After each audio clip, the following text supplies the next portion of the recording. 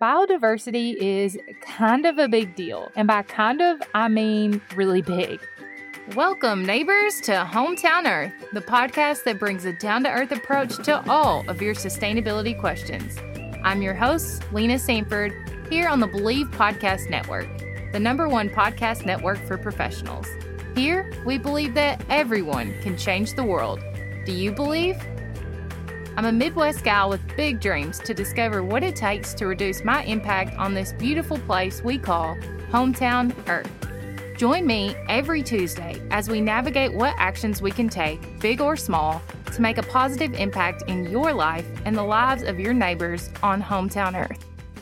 Hello, neighbors. Have I told you lately that I am so glad to have you here? Because I am. But I do keep a little secret from you, so now it is time to officially spill the beans. At the beginning of this year, I took about a month-long trip to the country of Panama. In fact, it was my 3rd trip there. So yes, I was recording this podcast out of closets in the tropical Panamanian heat. But my cousin generously let us stay on his property, Lago Bay, which is a lake and beach neighborhood on the Pacific coast of Panama. So we had complete free range to roam about and explore. Lago Bay is home to acres of gardens and thousands of coconut trees, unique plants like the moringa plant, which is an incredibly nutrient-dense plant and is even said to contain properties that can prevent and treat cancer. Fruits like the guanabana or soursop are used regionally to treat infections, arthritis, depression,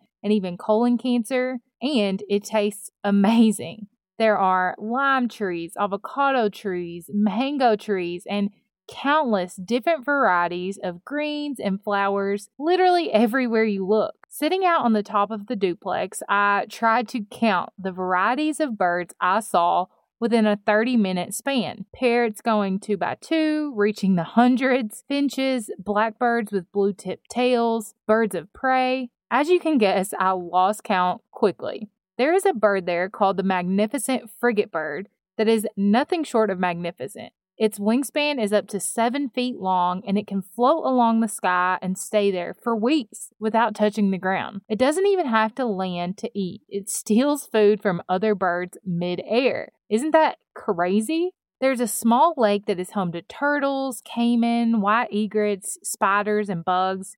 And a short walk from the lake, you'll find yourself at the beach and see clams every morning, along with more birds and animals that are living in the area. The entire place is a sanctuary, and I've made some videos that actually showcase the property that I will link in the show notes so you can see just how amazing it is and maybe even visit there someday. But the point is that it is so beautiful, and every time I'm there, I appreciate it so much. But this time, I saw things a little differently. Before, when I went, I just thought, wow, this is something like I've never seen before, and kind of went about my day. This time when I went, I thought, wow, this is something like I've never seen before, and might never see like this again. I was almost filled with a bit of sadness and guilt, carrying that around, because with all of my newfound knowledge of how humans are affecting the planet and how we are all connected, I was worried about the future of the places on Earth that are like this. But then I started to talk to my cousin about this property and why it and others like it in the area just work.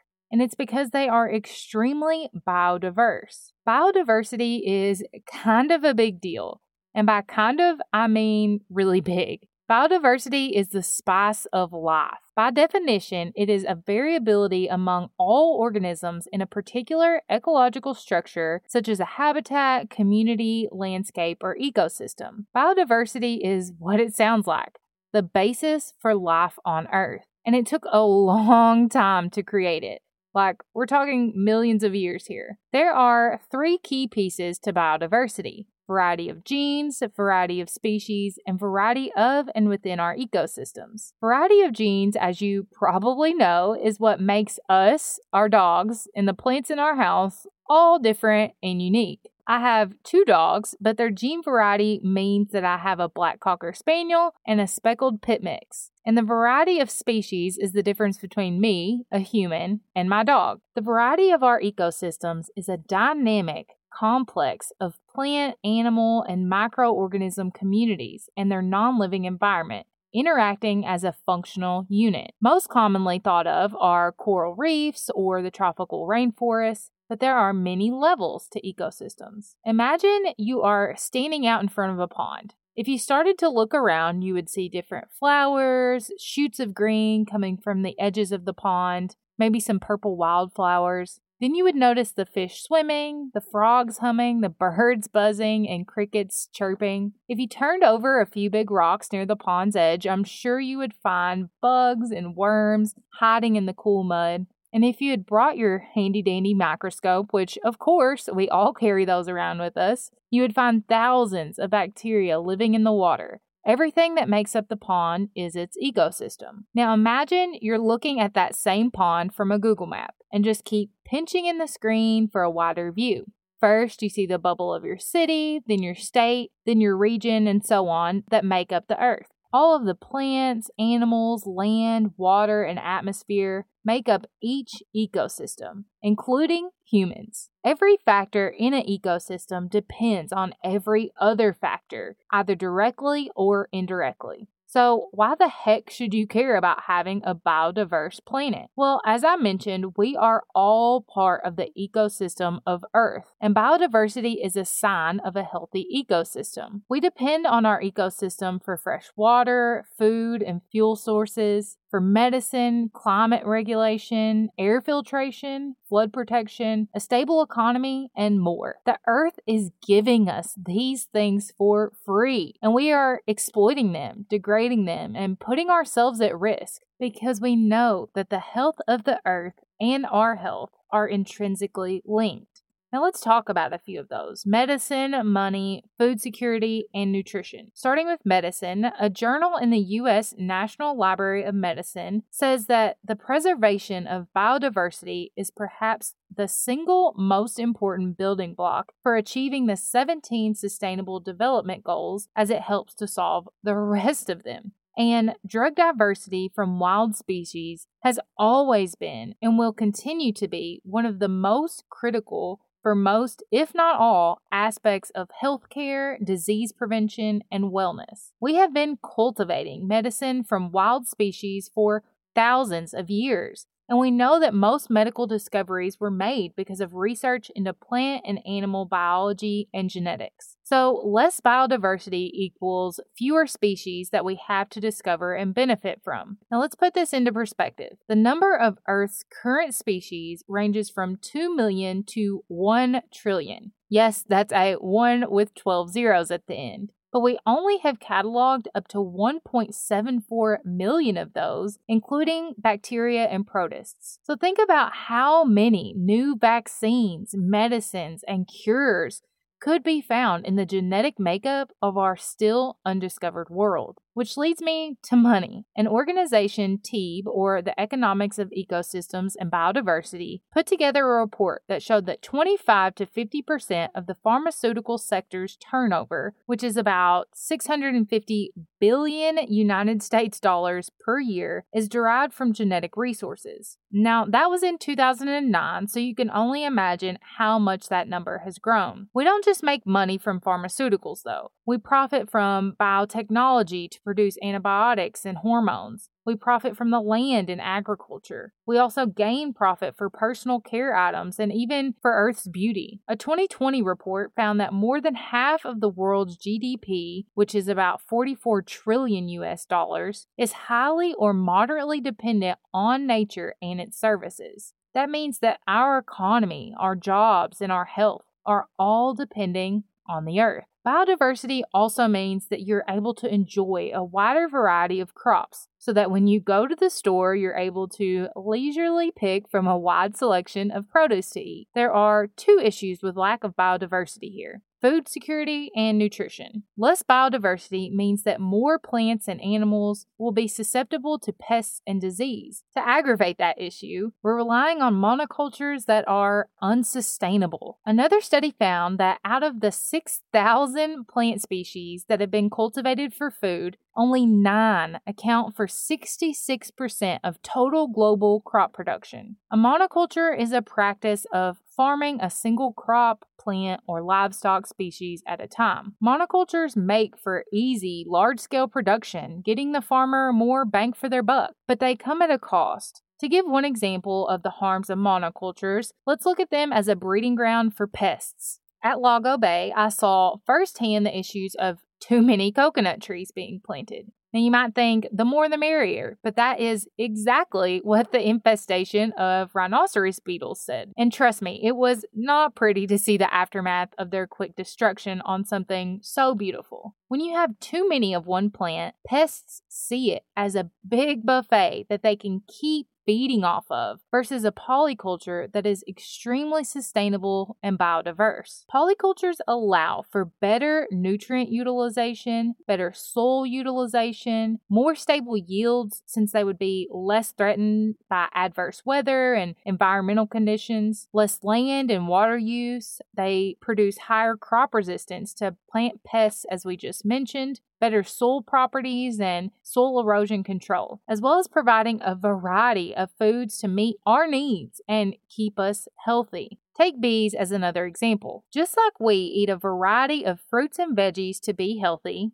so do bees. And I'm sure you've heard the buzz about the importance of bees and other pollinating insects. But did you know that 75% of global crops producing fruits and seeds for human consumption depend, at least in some part, on these pollinators? By relying on monocultures and reducing biodiversity, we are diminishing the bee population and putting our food supply at risk. You know what's nuts? The number of ingredients in wasteful packaging in milk production. But you know what else is nuts? Joy's almond and cashew nut bases. It's literally nuts, and that's it. It's a perfect milk substitute without the wasteful packaging and unnecessary ingredients. It's nuts that only one tub of Joy can save up to 7 milk cartons from a landfill. It's nuts that it can sit on your shelf for up to 18 months. It's nuts that Lena can make queso with this stuff. And to be honest, her food has never been better. But don't tell her I said that. And it's nuts that you can get 10% off of your order by using the code Lena Sanford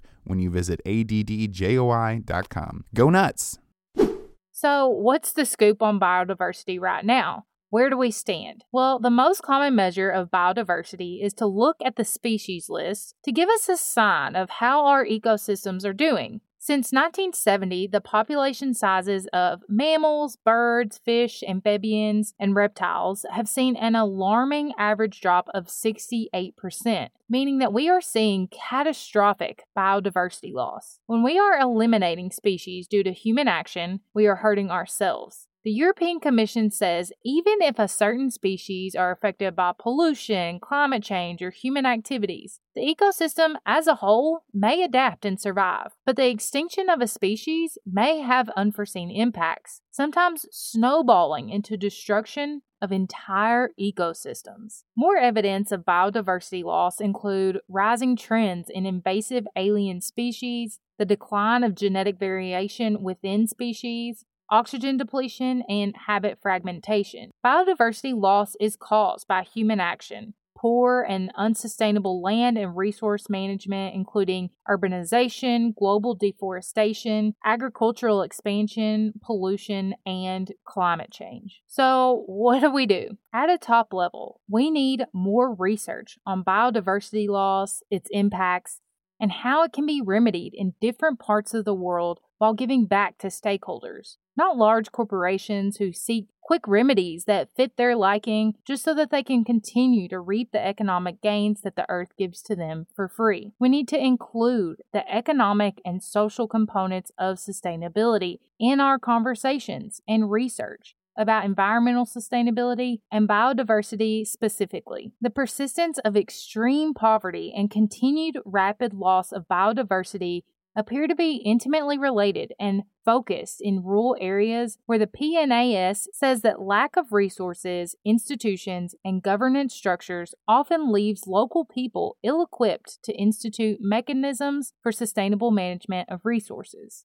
We also need to bring women and Indigenous people back to the forefront of these conversations. Indigenous communities have a deep understanding of the land, and the need for biodiversity. And women in many parts of the world act as stewards of the land and natural resources. So biodiversity loss directly affects them. This intimate knowledge of the land could help us in the protection of our water sources, preservation of seeds, and teach us about the effective use and benefits of plants, including for food and medicine, without the land degradation. Their voices need to be in the same room when decisions are being made about how to move forward sustainably. Unfortunately, large corporations have stolen indigenous knowledge to profit without proper compensation, and even conservation efforts like our national parks neglected indigenous communities and the relationship with those lands, forcibly pushing them out and leaving them no room to coexist. We need to encourage solutions to properly bring these groups back to the table with reparations and protection from further damage.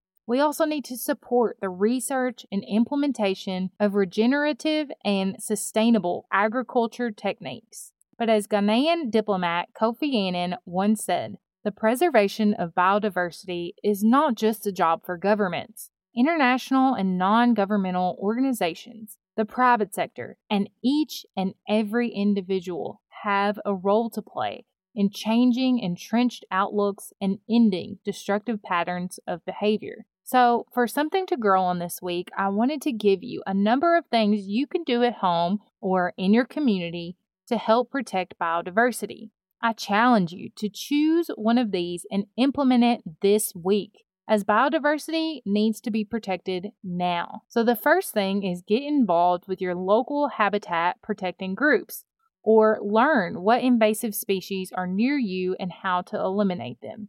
You could support small local farmers when possible, protect local biodiversity and habitats when going on walks outdoors by sticking to trails and sidewalks. Reduce your use of pesticides and fertilizers in lawn care because these often run off in lawns into adjacent lakes and streams with adverse effects for the plants and animals living there. Reduce your consumption so that there is less pressure on our natural resources. Grow pollinator-friendly plants in your yard, or even hang up bee-friendly pots outside of your apartment. And finally, check the products you buy and the companies you support to ensure that your buying habits are not contributing to the destruction of habitats elsewhere. Look for labels such as FSC, which is the Forest Stewardship Council, or Rainforest Alliance certified, that protect the land and the native people living there.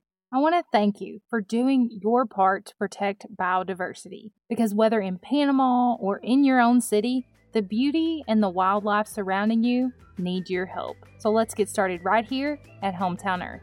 Thanks again, and I'll see you next week. I hope you enjoyed this episode of Hometown Earth as much as I did. Let us know by rating and subscribing so you never miss an episode. New episodes drop every week on Tuesday. Head to the show notes, linked in the episode description for more details, and let us know in the comments what you want to hear next. You can find us on iTunes, Spotify, Google Podcasts, or anywhere you listen to podcasts. Believe.com and @Believe Podcasts.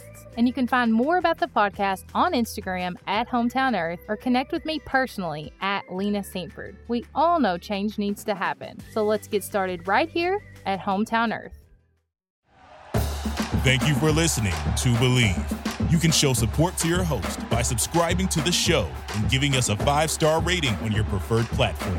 Check us out at Believe.com and search for BLEAV on YouTube.